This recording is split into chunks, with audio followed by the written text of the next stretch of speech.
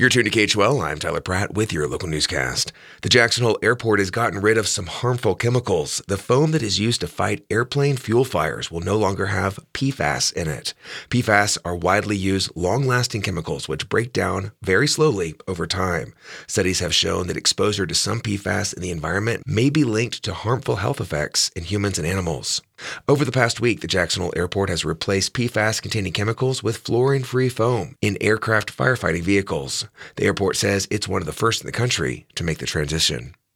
A Cowboy State preacher has won a federal lawsuit against the University of Wyoming. He sued the university for infringing on his constitutionally protected free speech rights. Wyoming Public Radio's Jeff Victor has more. Last December, Todd Schmidt displayed an anti-trans banner in the student union, identifying an individual transgender student by name. The university banned him from tabling for 1 year, alleging that he was harassing that student.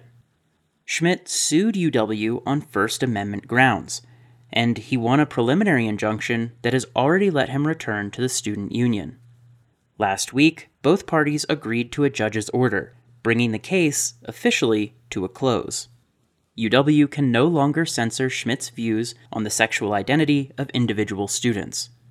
It can, however, continue to punish him if he violates other union policies, such as by talking to students who don't want to talk to him. UW will also pay Schmidt $35,000 in attorney fees and expenses. For Wyoming Public Radio, this is Jeff Victor. The two fundraising arms for the Teton County Library have merged into one. The Teton County Library Foundation and the Teton County Library Friends are now the Teton County Library Foundation and Friends. In a press release, the group says it will bolster community outreach and will enhance the library's programs, facilities, and resources, and strengthen its services. The Foundation and Friends put on events like Night at Hogwarts, Page to the Podium, and the After School program. And moving forward, we'll work with local organizations to help create new programming as well. A big tall wall at the Teton County Fairgrounds needs painting. Artists from across the state are invited to submit their vision for a new mural. Wyoming Public Radio's Hannah Haberman reports.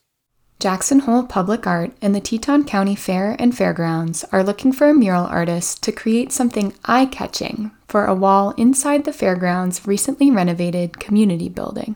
The theme for the new mural is Western Heritage.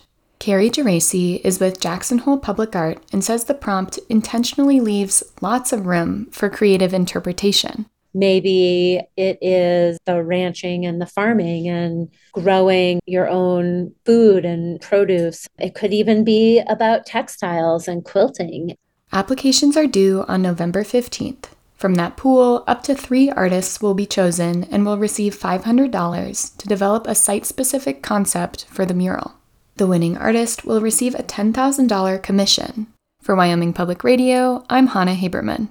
You're tuned to KHL, Jackson Hole Community Radio.